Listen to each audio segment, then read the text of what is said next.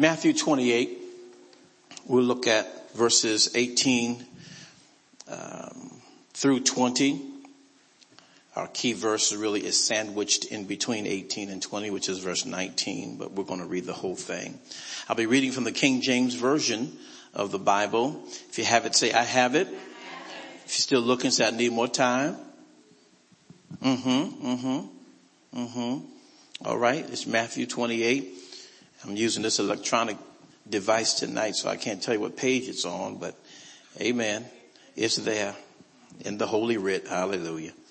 All right, Matthew 28, verse 18 says, And Jesus came and spake unto them, saying, All power is given unto me in heaven and in earth.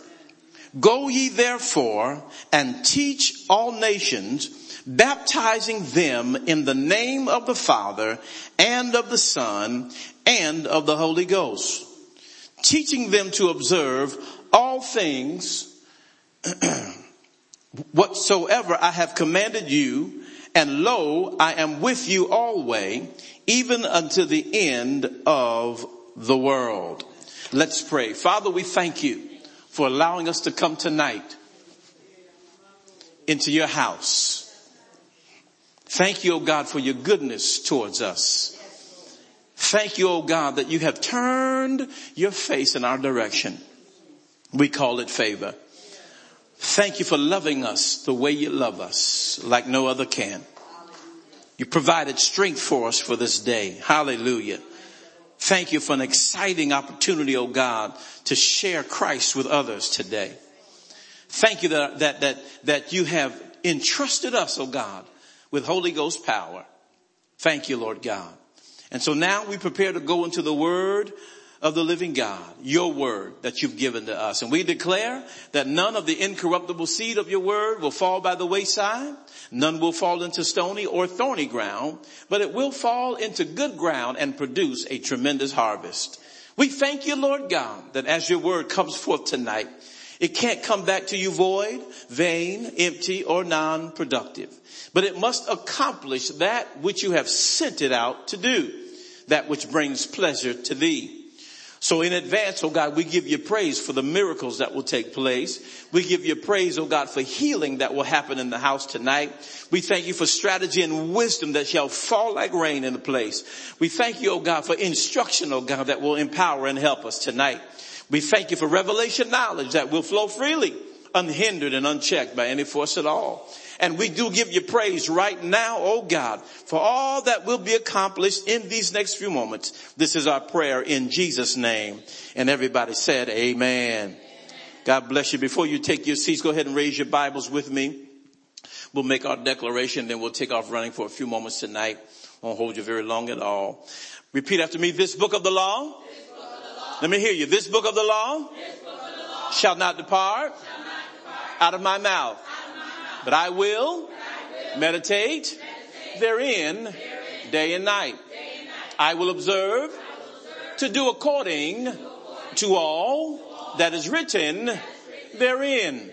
For then my way shall be prosperous, and then I will have good success. Tell somebody I'm getting ready to be blessed. You may take your seats. Right before we start, let me go ahead and say thank you to every one of you who were able to, hang out with me on Sunday. It was a long day, and I know some of you perhaps couldn't, but I want to say thank you to those of you that hung out with me on the first service that we had here in Hartford, and some of you traveled with me down to Norwalk to the second service. And then some of you was courageous enough to head on out to the third service and meet me Sunday night over there to be with Restoration Church of Worship, our dear brother there, Pastor Sterling Gatewood. And just thank you for coming, sacrificing your time, and encouraging our dear brother on that night. And had a good time, I believe. I believe everything was good that night. I believe the Lord orchestrated everything that was done. People got blessed. And I heard from Pastor Sterling today, and he's still talking about the testimonies that are coming from the service that we had on Sunday night. People are still talking about it, blessed about it, and a lot of confirmation. I heard that, a lot of confirmation for many who were in attendance about where God has them and what they've been hearing. And so we thank God that he's speaking to us. Amen. So thank you for joining me. And then let me say thank you again, because as we've been called into this Kingdom Summit, we have been doing this now from July, the tail end of July, mid-July to the tail end of July. We've been in our Kingdom Summit Tuesday and Wednesday evenings. And many of you have been coming every Tuesday and Wednesday. Every Tuesday and Wednesday up till now. And we're in September. Dare I say October is right around the corner. And we have been in this Kingdom Summit series. And one of the things that I must say is that we never come just to be coming, to have something to do. But we're here because God has called us into this special, concentrated time in the Word to target some things so that we can be strong as we're fighting against the enemy, fighting against the flesh, fighting against the different currents that's going on, so that we can not just maintain, but that we can super abundantly go over. Amen. Just really abound. That's what I'm looking for. Super abundantly abound in everything. So I believe that God has given us just the right speed that we need to face what's going on. So I thank God for you. I think we had maybe a week and a half that we didn't have Tuesday. And some of you said, thank the Lord, Pastor's traveling, so we don't have to come on that Tuesday. Nor do we have to come the next Tuesday either. Hallelujah, because he's gone. But no, I know you can say that. At least not out loud anyway. But it's been good. It's been good. It's been good. And I thank the Lord for what he's speaking to our hearts. And to you, the faithful ones who have been coming. God bless your heart. May your life never be the same. Amen. May your sacrifice not go unnoticed. Amen. Hallelujah. May he see you and may you be rewarded unusually in the name of Jesus. Can I just ride that for a second? May you experience the things that the Lord has for you. And may I say it like this, that may you experience the things that were not intended, but God did it anyway.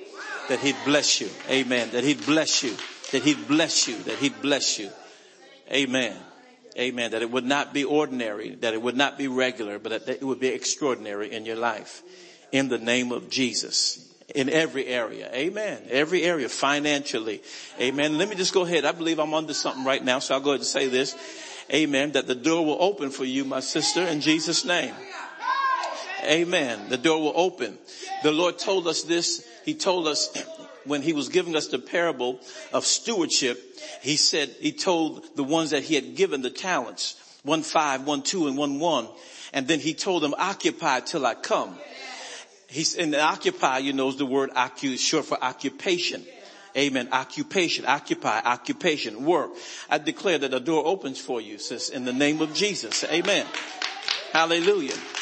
That God gives you the desires of your heart in Jesus' name.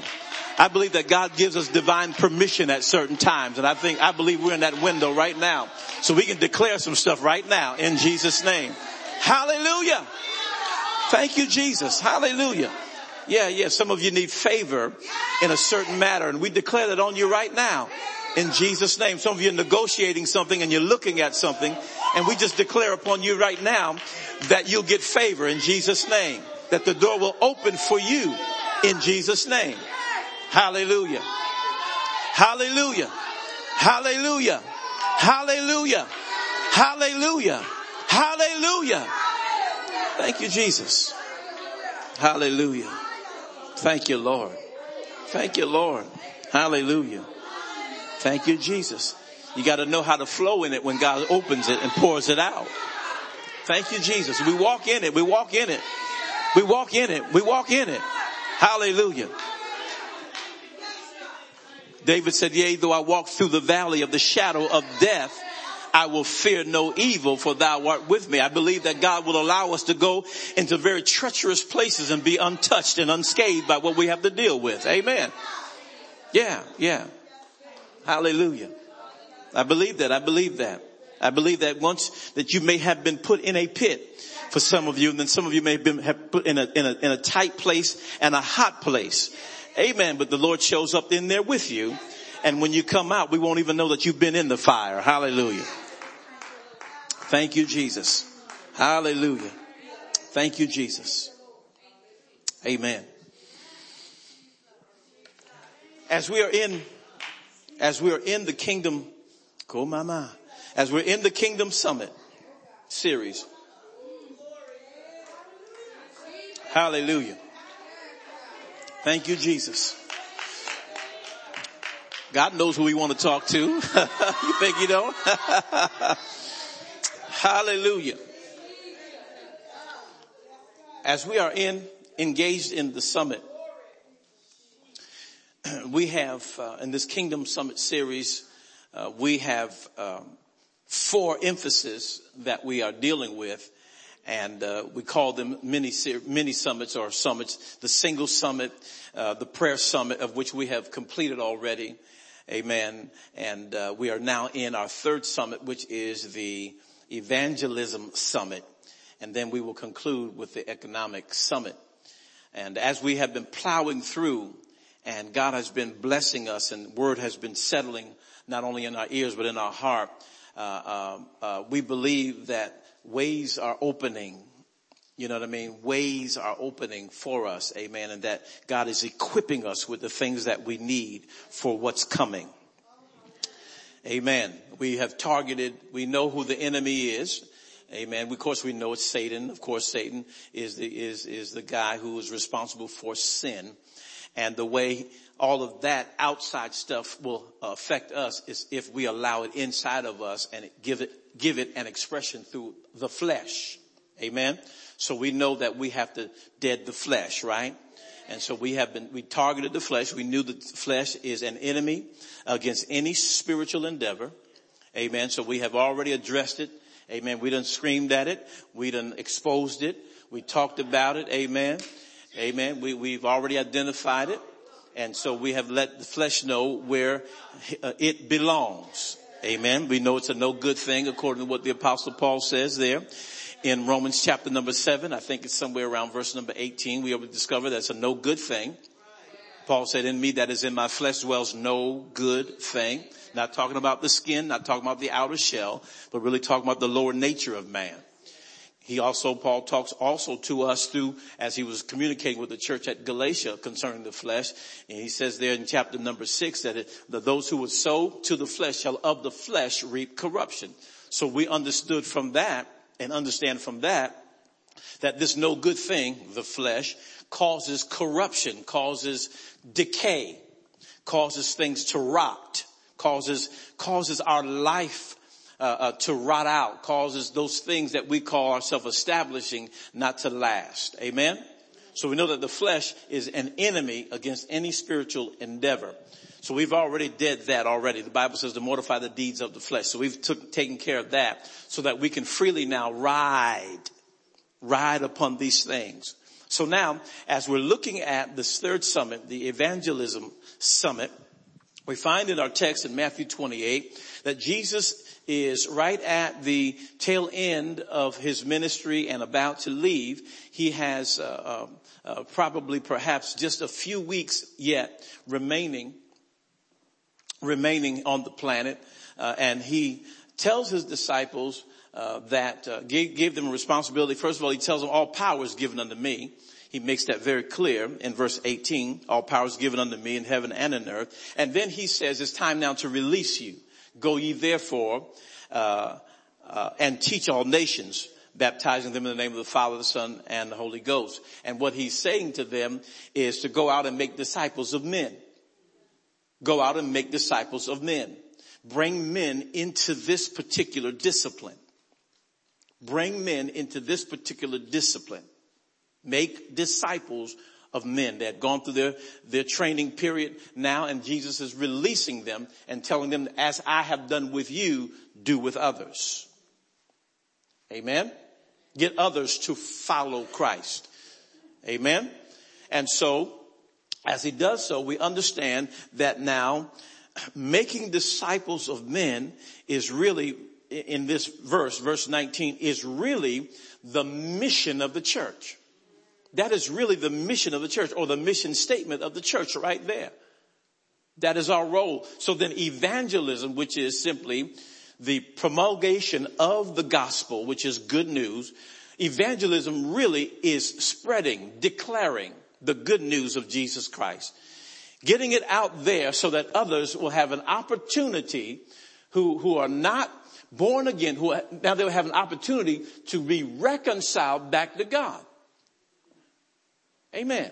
We have been given the ministry of reconciliation to bring things back to their original places. When something is reconciled, it is recovered.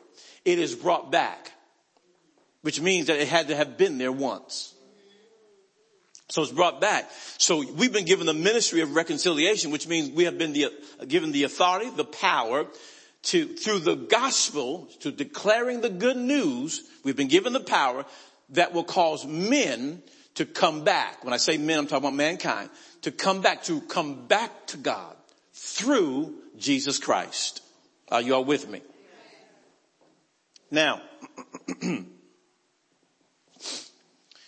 we said, and I'm trying to get to where I want to go, that there are 3 real points that I'm really dealing with in this particular piece, dealing with evangelism in this summit. We said that 3 points. The first point was, and that is of telling the good news. Anybody remember what the second point was? Announcing the kingdom of God, or the kingdom reign of God, which I think we did wonderfully in that when we dealt with that last Tuesday and Wednesday. And then the third one is what? Bearing witness. And that's where we are now. That's where we are now, bearing witness. 3 points: telling the good news, announcing the kingdom reign of God, and number 3, bearing witness. Now, we talked last Wednesday, about the power of good news. And what I did was, we went into Isaiah 52, my God, and we talked about the kingdom reign of God. I can't go back into it now. But we talked about the political aspects of salvation and the spiritual aspects of salvation. Y'all remember that? We dealt with that. And so now, and through that, we established the understanding of the kingdom reign of God. It is how God runs his government. How he runs his government. And in his government, the way he runs it will cause recovery to take place, restoration to take place, forgiveness takes place there. Amen. All of that takes place under God's government. Now, as we move now into bearing witness, let's go and look at, let's go to Luke chapter 14. Luke chapter number 14.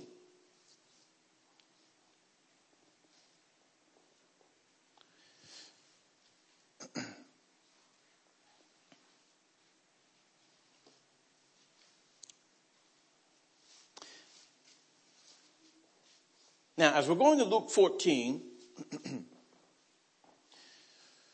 I want to, and we'll pick it up around verse 22.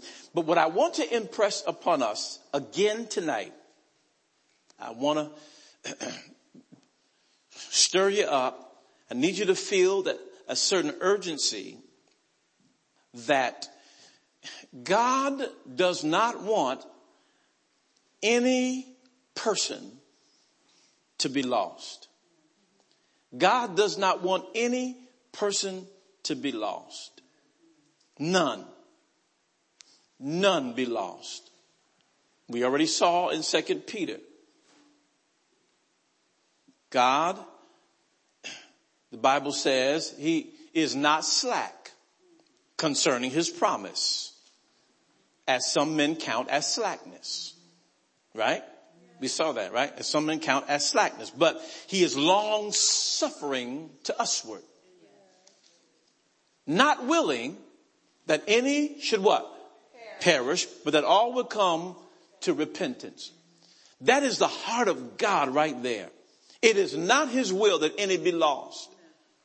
If the church is going to embrace Jesus Christ, the Son of the living God, born again, born from above, if we're going to embrace Christ as our Lord and Savior, we are also embracing the will of God. And as we embrace the will of God, we understand that Jesus died. Oh my God. That he died. He sacrificed his life so that men and women can be born again. He gave his life. He gave his life for our sin. He paid the price, the penalty. He paid the ransom with blood to get us back. The price to get us back, the ransom that had been put out to get us back was blood. He paid that cost, paid that price of blood, sacrificed his life for us that we'd be born again. The Bible says he came to seek and to save that which was lost. Hallelujah. That's his desire for us to be saved. Now, for the world to be saved. Now, when we understand that after we got saved, that we didn't die. That he gives us instructions now to live the abundant life after we get saved. Now, that is a reason. The reason now that we're saved is so that others can be saved. Okay? Others can be saved. Life is what it is. People live in different places. You know what I mean? They operate in different venues. They're in different corners of life. They're into many, many things. Many, many things people are into. God has called us out of those places. Okay, maybe I'm talking to a perfect people here. Maybe y'all had it all. God called us out of certain places, out of certain dens, out of certain rooms and places. Amen. Some of us went deeper than others in certain things. And what we did. Then there's some of us, we don't have a testimony of doing a whole lot, but internally, we thought a whole lot. Yeah, we did a whole lot internally. We just didn't act on it. Some of us were too scared to do some of the stuff we were thinking. Got a witness anywhere? Mm-hmm. So, none of us are in any place to say we were better than any of the rest of us. So it is from those throes of life, those places in life, those gullies of life, those pits of life, those areas, those high rises of life. Come on. Not just the pits, but the high rises. Some of us been in the penthouse a couple times. Hallelujah. Mm-hmm. He called us out of those places. Amen. Not to keep us separated from the people who are in those places, but he saved us from those places so that we can go back to those places and let men and women know you don't have to live and be in those places. Amen. Bible says he's called us out of darkness. Amen. Into his marvelous light. For Jesus to save me, okay, he had to go where me was. Y'all get that? He had to go where me was. Okay. He had to go where I was. He had to go in there to get me. He didn't say on the outside, yo, come out. No, he went in there where I was to get me.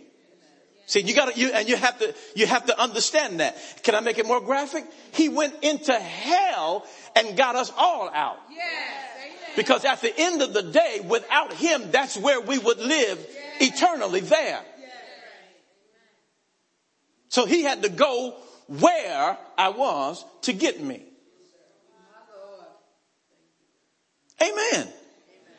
He had to die, defeat death, so that I could live. So that you could live.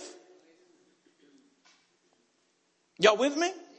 So now, it is now our responsibility now, not to sit in here, stay in here, in the safety zone, and get fat.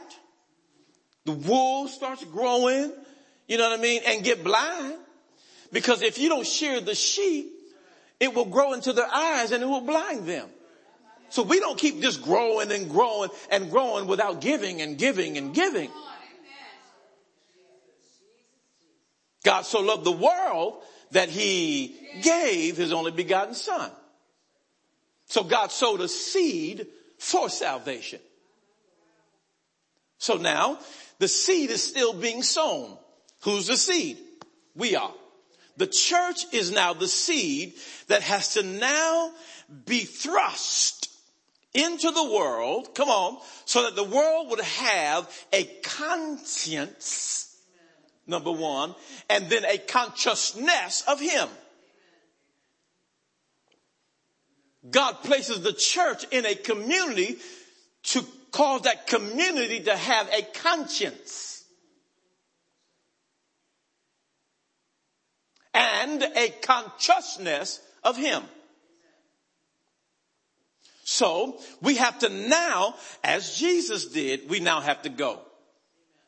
He sends his disciples. He says, go. He didn't say go into the synagogue. He didn't say go into the temple. He says go into the world. Now, when it comes down to bearing witness, follow me here now. I needed you to feel that. In Luke 14, verse number 22, there's a whole story here, but I'm going to kind of interrupt the story at this point. Verse 22, and the servant said, Lord, it is done. Luke 14, you there? It is done as thou hast commanded, and yet there is room. Invitation being made. Come to the wedding. Excuses made. And the servant said, 22, Lord, it is done, because he told him to go out into the streets, into the city. Right? As thou hast commanded, and yet there is room. And the Lord said unto the servant, go out into the what? Highways and hedges, and do what? Compel them to come in, that my house may be filled. Now, here is the quick scenario. Then I have some things I want to get to. The scenario is this, that there is a marriage ceremony that has been on the calendar. It's been calendarized. And now the invitation has gone out. Go into the cities and invite people to come in. The halt, the maim, all those, invite everyone, the poor, invite them to come in. And then when the servants come back and say, there's still room. There's still room. He says, okay, go into the highways and hedges and compel men to come. You and I, there are some things that's just easy to do. Okay, there's some people you can talk to, it's no problem. They're coming. But then there are others that you have to compel to come.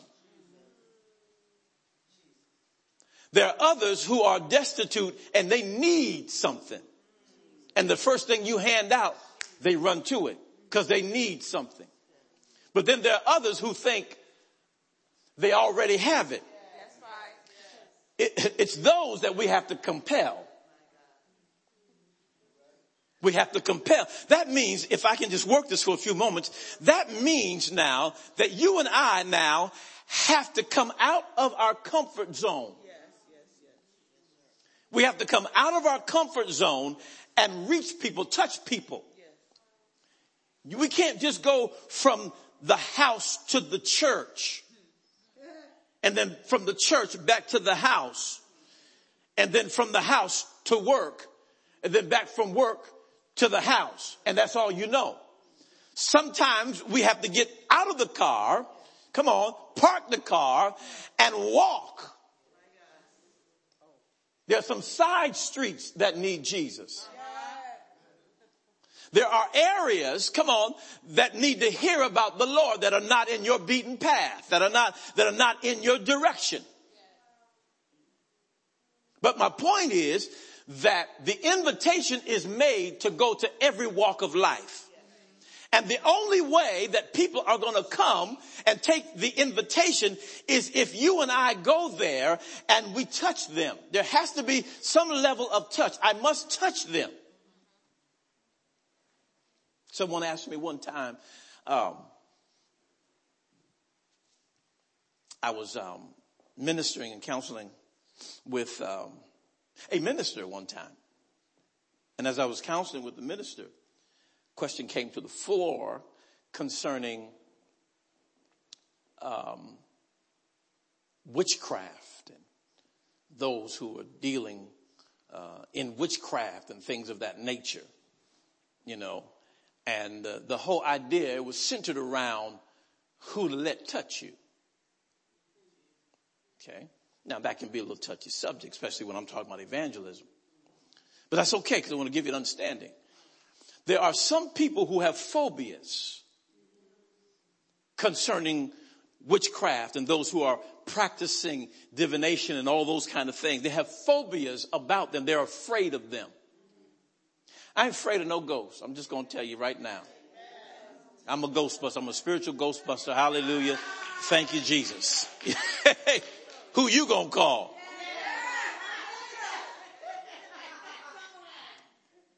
But there are some people who have been taught and they have heard the word preached from a fear-based place concerning that. And so now they have issues of contact.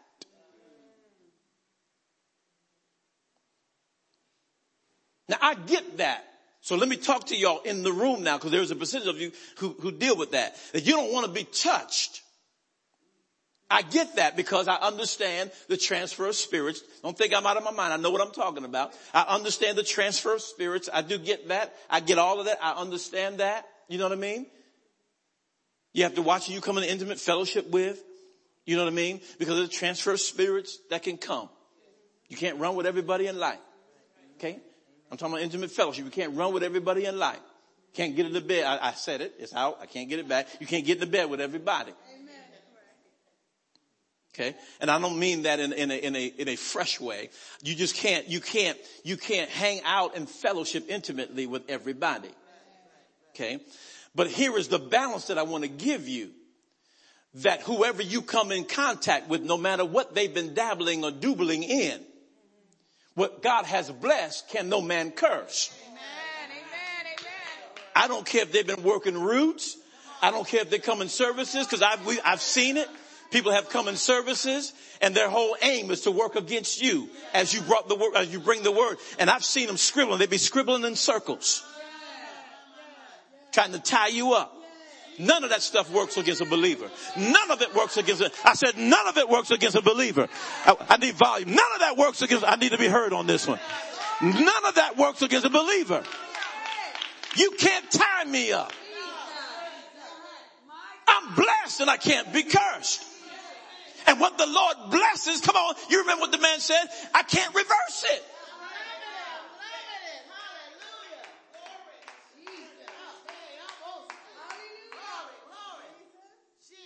We have taught it incomplete. And now we have released fear amongst the people now. Now, I'll take that from you. No, we're not promoting fear in here. We're covered by the blood of Jesus. What do you mean? I got the blood on me. And if I understand the principle of the blood correctly, there must be a passing over when something that is adverse to me comes against me. Amen. Children of Israel were told to put the blood, come on the lintels and doorposts. Concerning the death angel, come to your house. When he sees your house and sees the blood, it will pass.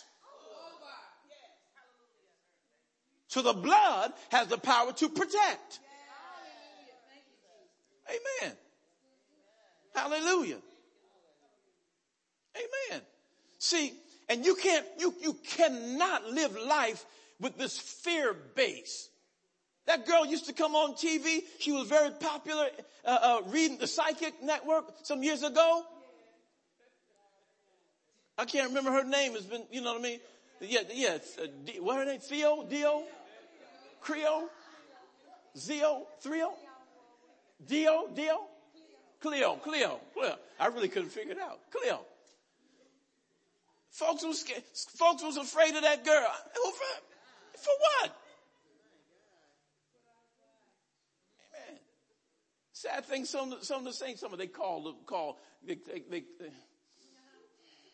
had another minister one time told me she called the psychic line because needed some answers about some things. I said, you got to be out of your mind. That stuff has been condemned. We don't walk in anything condemned, y'all.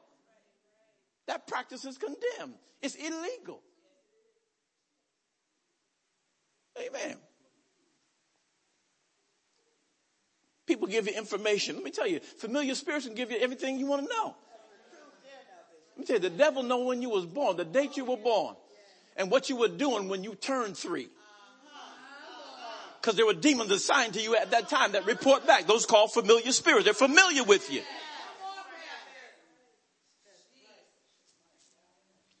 Amen. See, and I had to go there because if we're going to win the world, you got to touch folk. You got to stay on point.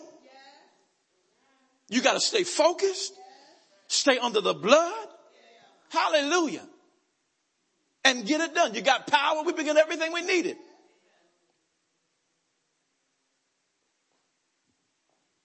Amen. God's given us everything we need. Hey, Jesus sent the disciples.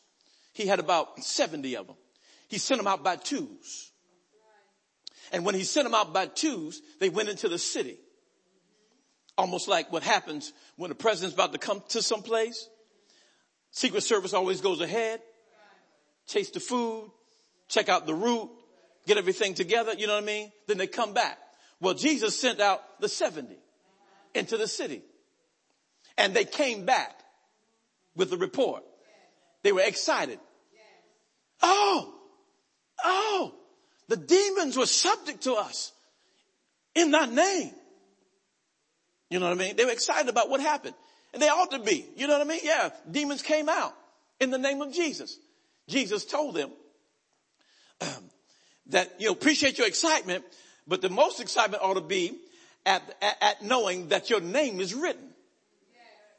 And then he told them, I've given you power over all of the power of the enemy. Come on. And nothing shall by any means hurt you. Y'all remember that? He said, I've given you power, exousia, authority, over all of the power, dunamis, ability of the enemy. Amen. So my point is now that we have been authorized by God with authority, with exousia, and with dunamis. Why ought we to be afraid? In Matthew 28, he tells them to go. But before he leaves in Acts chapter 1, he says, and ye shall receive power after the Holy Ghost comes on you. For what? That you may be witnesses unto me, Jesus said, both in Jerusalem, Judea, the region, Samaria, and to the uttermost parts of the earth.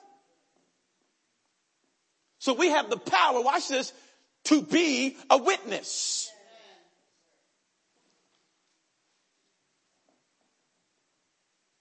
So what are we afraid of? No, really. What should we be afraid of? Nothing at all. There is no need for us to be afraid. We don't preach a fear-based gospel. It don't even make sense. Good news based on fear.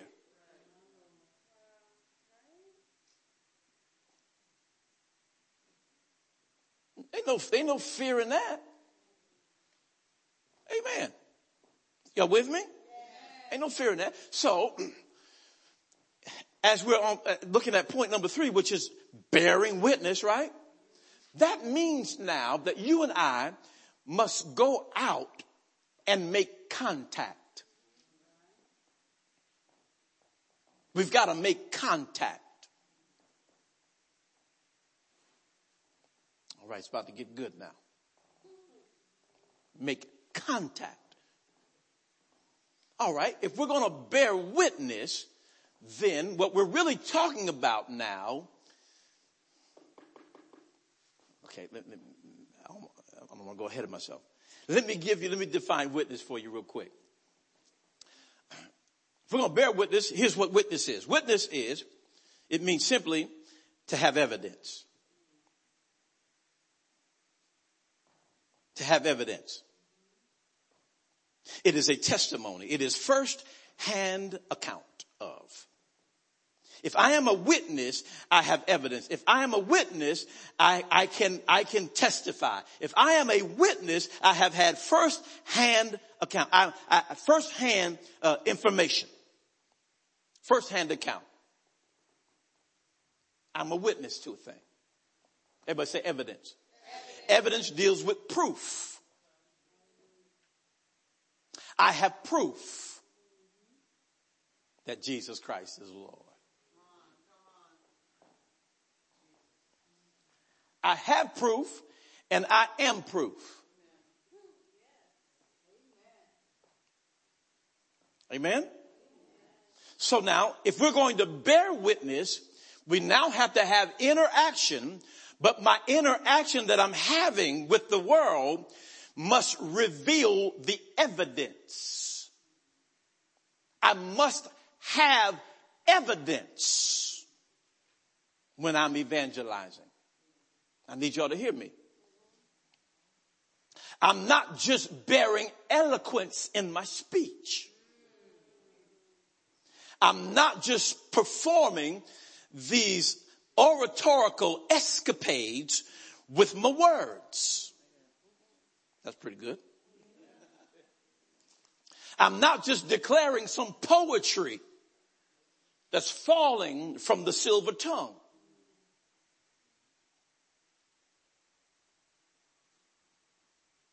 It's not even in my charisma. Not even in the charisma. In the grace in which I do it. But it is the proof, the evidence that I have.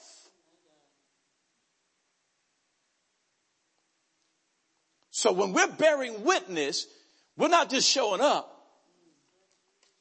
We got proof. Got evidence.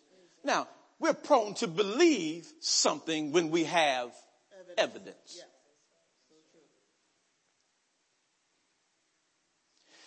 In a courtroom setting, the judge has an easier time when the attorneys have presented their case with evidence. Evidence becomes irrefutable. You can't deny the evidence. Y'all with me? I got proof right here. You can't deny the evidence. Glory to God.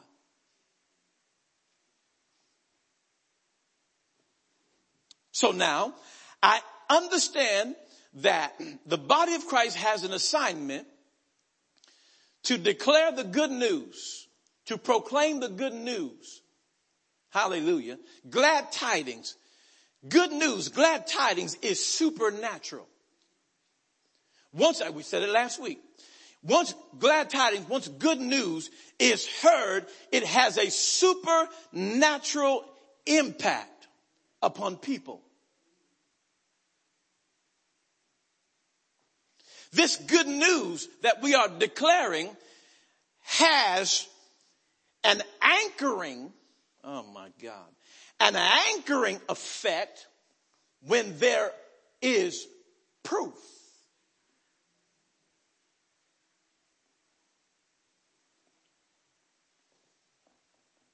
Amen. Evidence.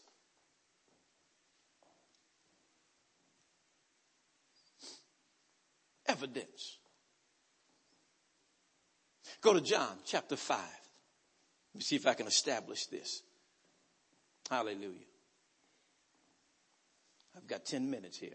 Go to John chapter number 5. St. John chapter 5. Y'all hanging in there with me? Okay. Now, I'm not teaching or preaching for points. Not trying to be popular. This is not about popularity at all. We have moved away from trying. I've moved away. My purpose in here tonight is not to win you over in my preaching style. Tonight, it's about empowering us to get out of these walls. That we walk out of here with the burden of Jesus on us. And that is to win the lost.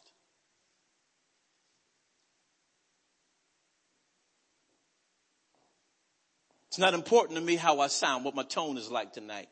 I want you to hear the word of God. I want you to hear what's being said tonight. Y'all with me?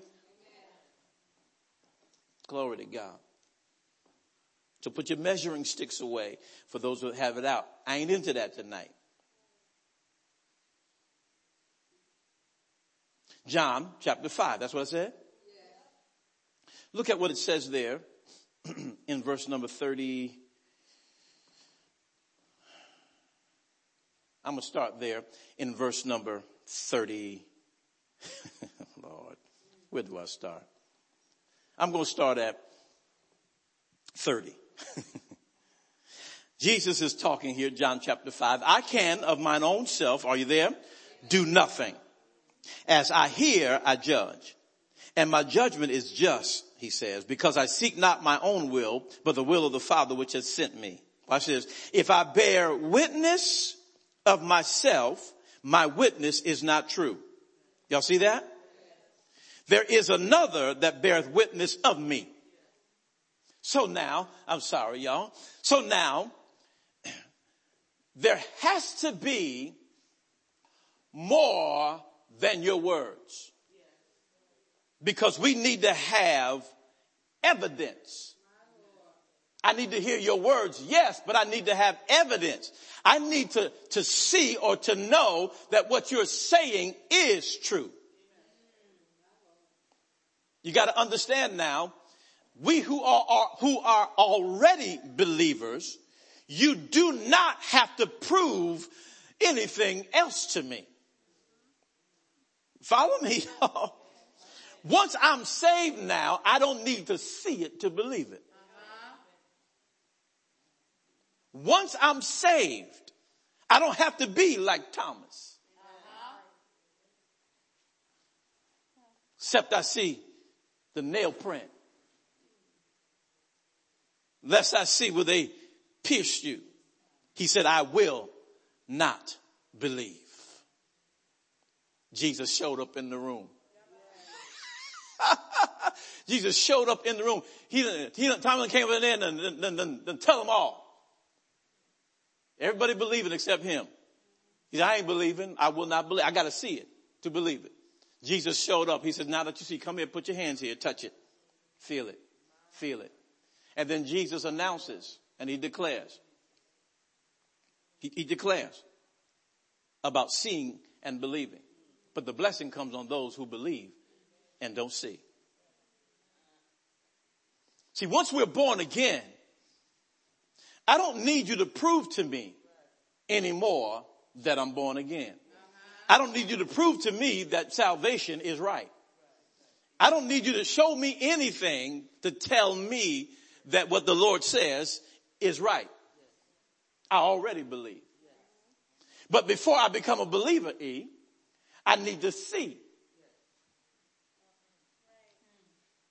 I need to see so that I can believe. So when it comes down to this whole issue of being a witness, that means that something really happened, and now we have as a confirming piece someone who saw it. Someone who has been a recipient of it. It happened. You may not believe it, but I'm going to tell you it happened. It is true because I'm a witness. So out of the mouth of 2 or 3 witnesses, let every word be established. So once I have a witness, I'm in a place of agreement. I have established agreement now, whereby now God stands behind that this is an accurate record.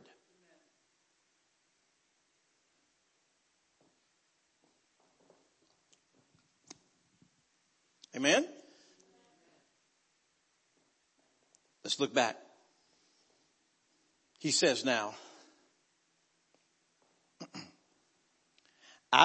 for 31, if I bear witness of myself, my witness is not true. There is another that beareth witness of me.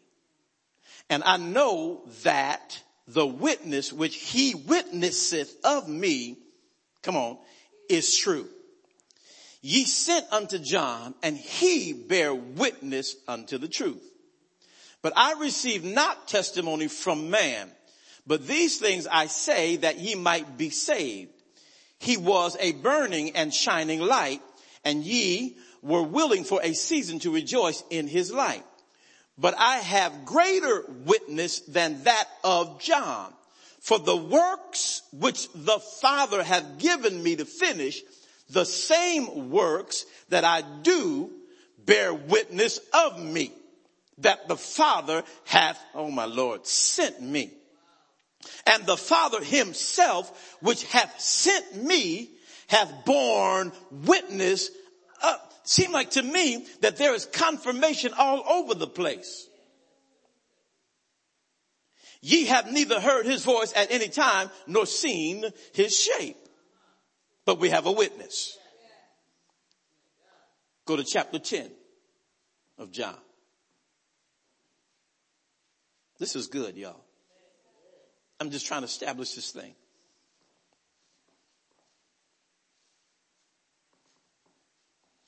Look at verse 25. Jesus answered them. Are you there? I told you, and ye believed not.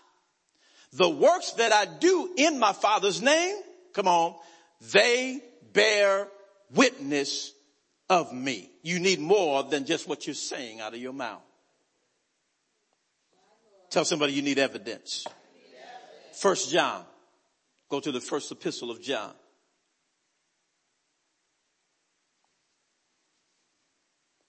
Chapter number 1.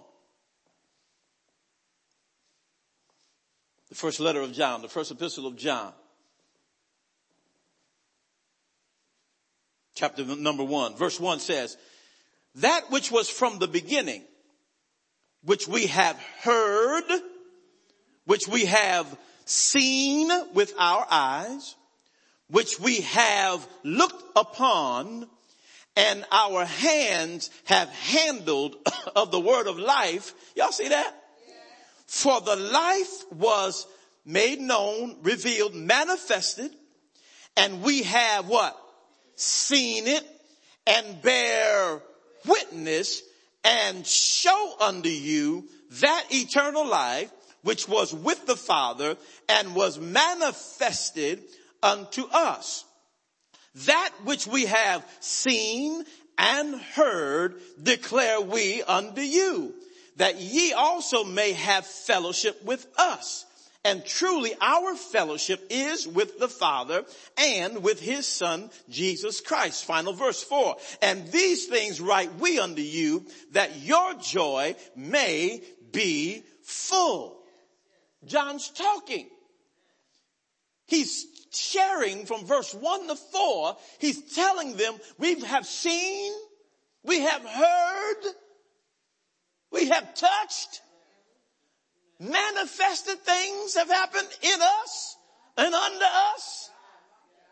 We're declaring this to you so your joy can be full. Amen. When you are a witness, when you are bearing witness, you stand confidently. You can stand flat-footed, you know what I mean? With confidence, not having to apologize for anything.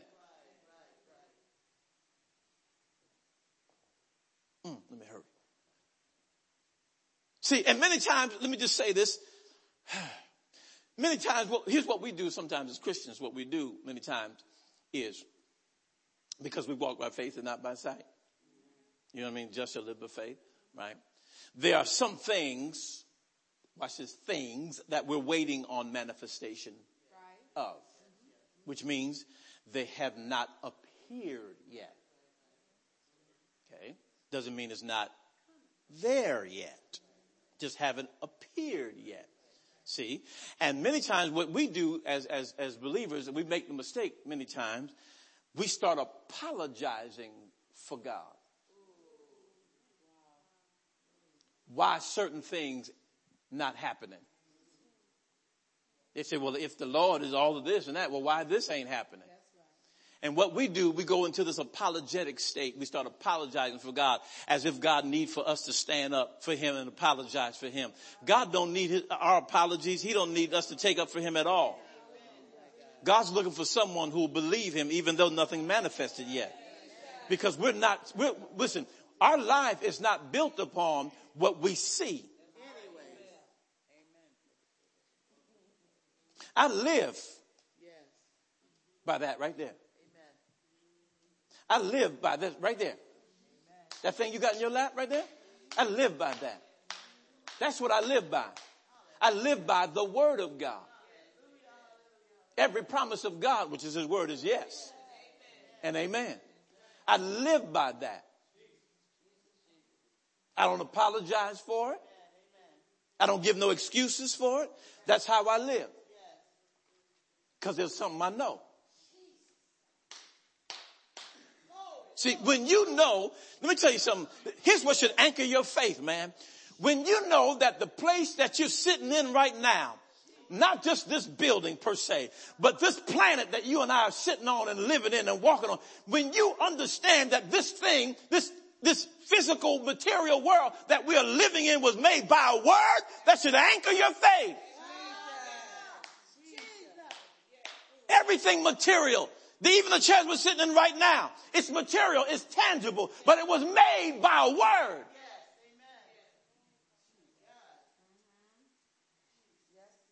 The structure of this planet, the structure of the planets was designed by God's word. See, y'all got to get that, see? And when you understand that truth, it should anchor your faith so that things that are not yet manifested ain't no big deal. Don't need to apologize for God about anything. Just tell them keep on looking. Keep on looking. It's about to come. It's about to happen. And then if you really want to baffle the natural mind, you take them to a physical building and structure. And you ask them, what was that made of? They'll tell you wood and all that kind of stuff. You say, no. It was a blueprint. There had to be a design first before you could build this. Where did the image of that thing come from? Words create words create images. If I say red right now, your mind will go to something red. If I say blue, you can associate what blue is because I gave you a word that connected to that color. Words create images. With the image is the blueprint. Now I can build. Now go get me some wood. You with me? If you really want to mess with them, ask them naturally, who built the building? They'll call the construction company in. And if you know your stuff, you say, no, that ain't it. The master builder is the architect. I need an elbow on that, bro, because I know you know what I'm talking about. You know I know what I'm talking about. And you know what I'm talking about, too. The master builder on any project is an architect. And the architect ain't pick up one piece of brick. But he sat on a table and he designed something and put some measurements to it and gave you a scale to it.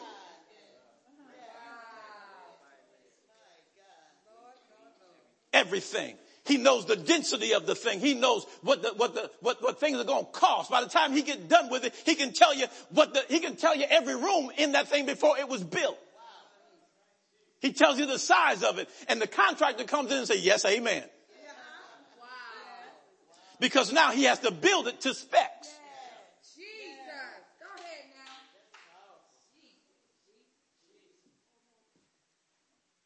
That was a good little exercise right there. Hallelujah. I didn't even mean that. That came on up out the spirit. Hallelujah. So let me close with this for tonight.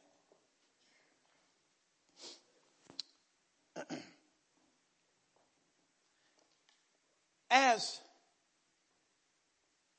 we understand, or as we seeking to press into understanding what this whole thing is about evangelism, we're looking at the third point, which is bearing witness. It is important for us to understand and to know that there has to be evidence. I can take you to more scriptures because I have a lot more here that I can take you to that continue to bear out the principle of bearing witness. How important it is to have evidence, to have a testimony. Evidence. The evidence that you and I carry into the world is what anchors what we're declaring.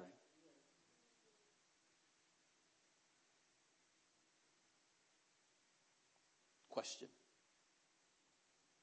Is there enough evidence in and about your life about Jesus to convict you? Is there enough evidence about your life whereby the judge can say guilty? I'm not talking about guilty in the negative sense, but guilty in this sense. It is true that person is a believer. It is your evidence. It is your testimony. Tomorrow I'm going to dig back into one of the messages that I preached some time ago. The power of your testimony. Because I need to make a point from that. Because evidence is your proof, which is your testimony.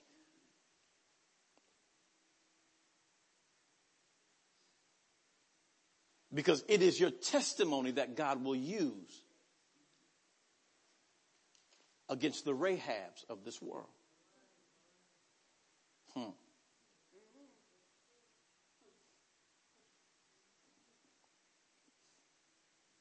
Okay, so listen, we're in this to win, y'all. We're in this to win. We're in this thing to win the lost. We're in it to win the lost. And I need our church to be evangelism or evangelistically minded.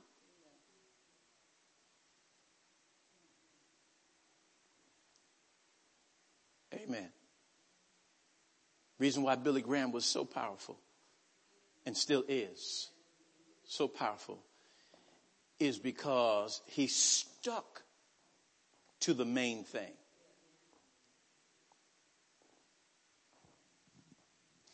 You can listen to him preach, even his old messages.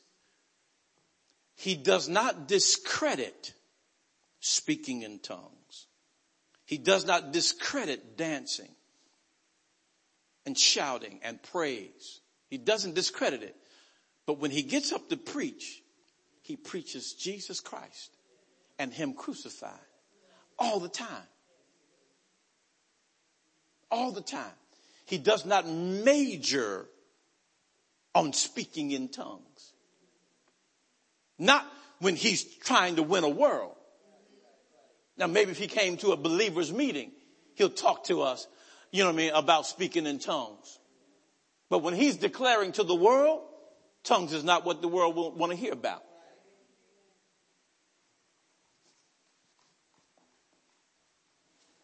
We have to get the message of Jesus Christ inside of us, outside of us, and then we must have evidence. Because it is the evidence, the testimony. It is that God will use, oh my God, to cause the lost to be won.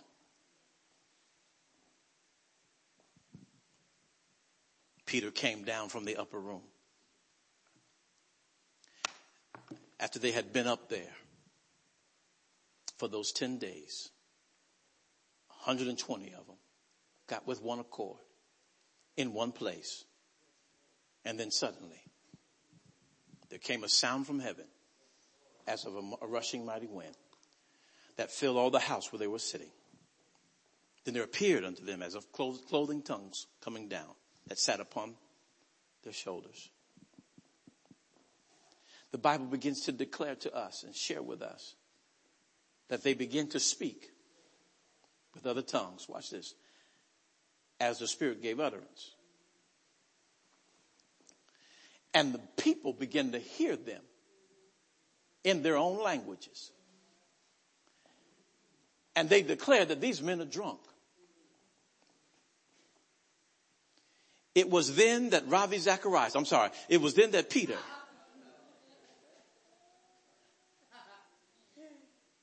because that's all Peter was. He was an apologist. He came down and defended the gospel. He says, these men are not drunk as ye suppose.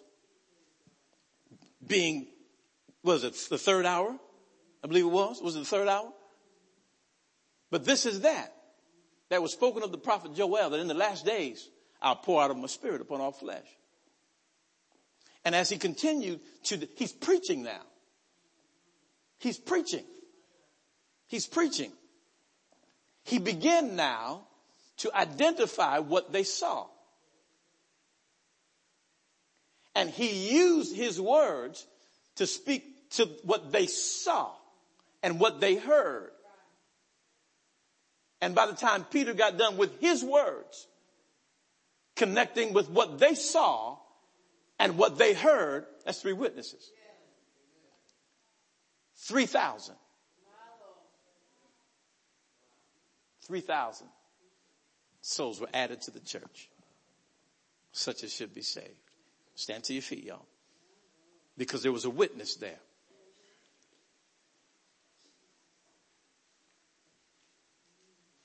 Hallelujah. Hallelujah. Glory to God. Tomorrow night when we come, I'm going to finish up evangelism tomorrow night. I'll share that story with you. The power of your testimony. Give you 2 more points and then we will be done with the evangelism summit. The next week we'll pick up on the economic summit, which is coming down the home stretch. That's the last one. But I want to make sure that we are valuing these settings, that we're receiving from it. I want you to see yourself in school learning how to go win the world.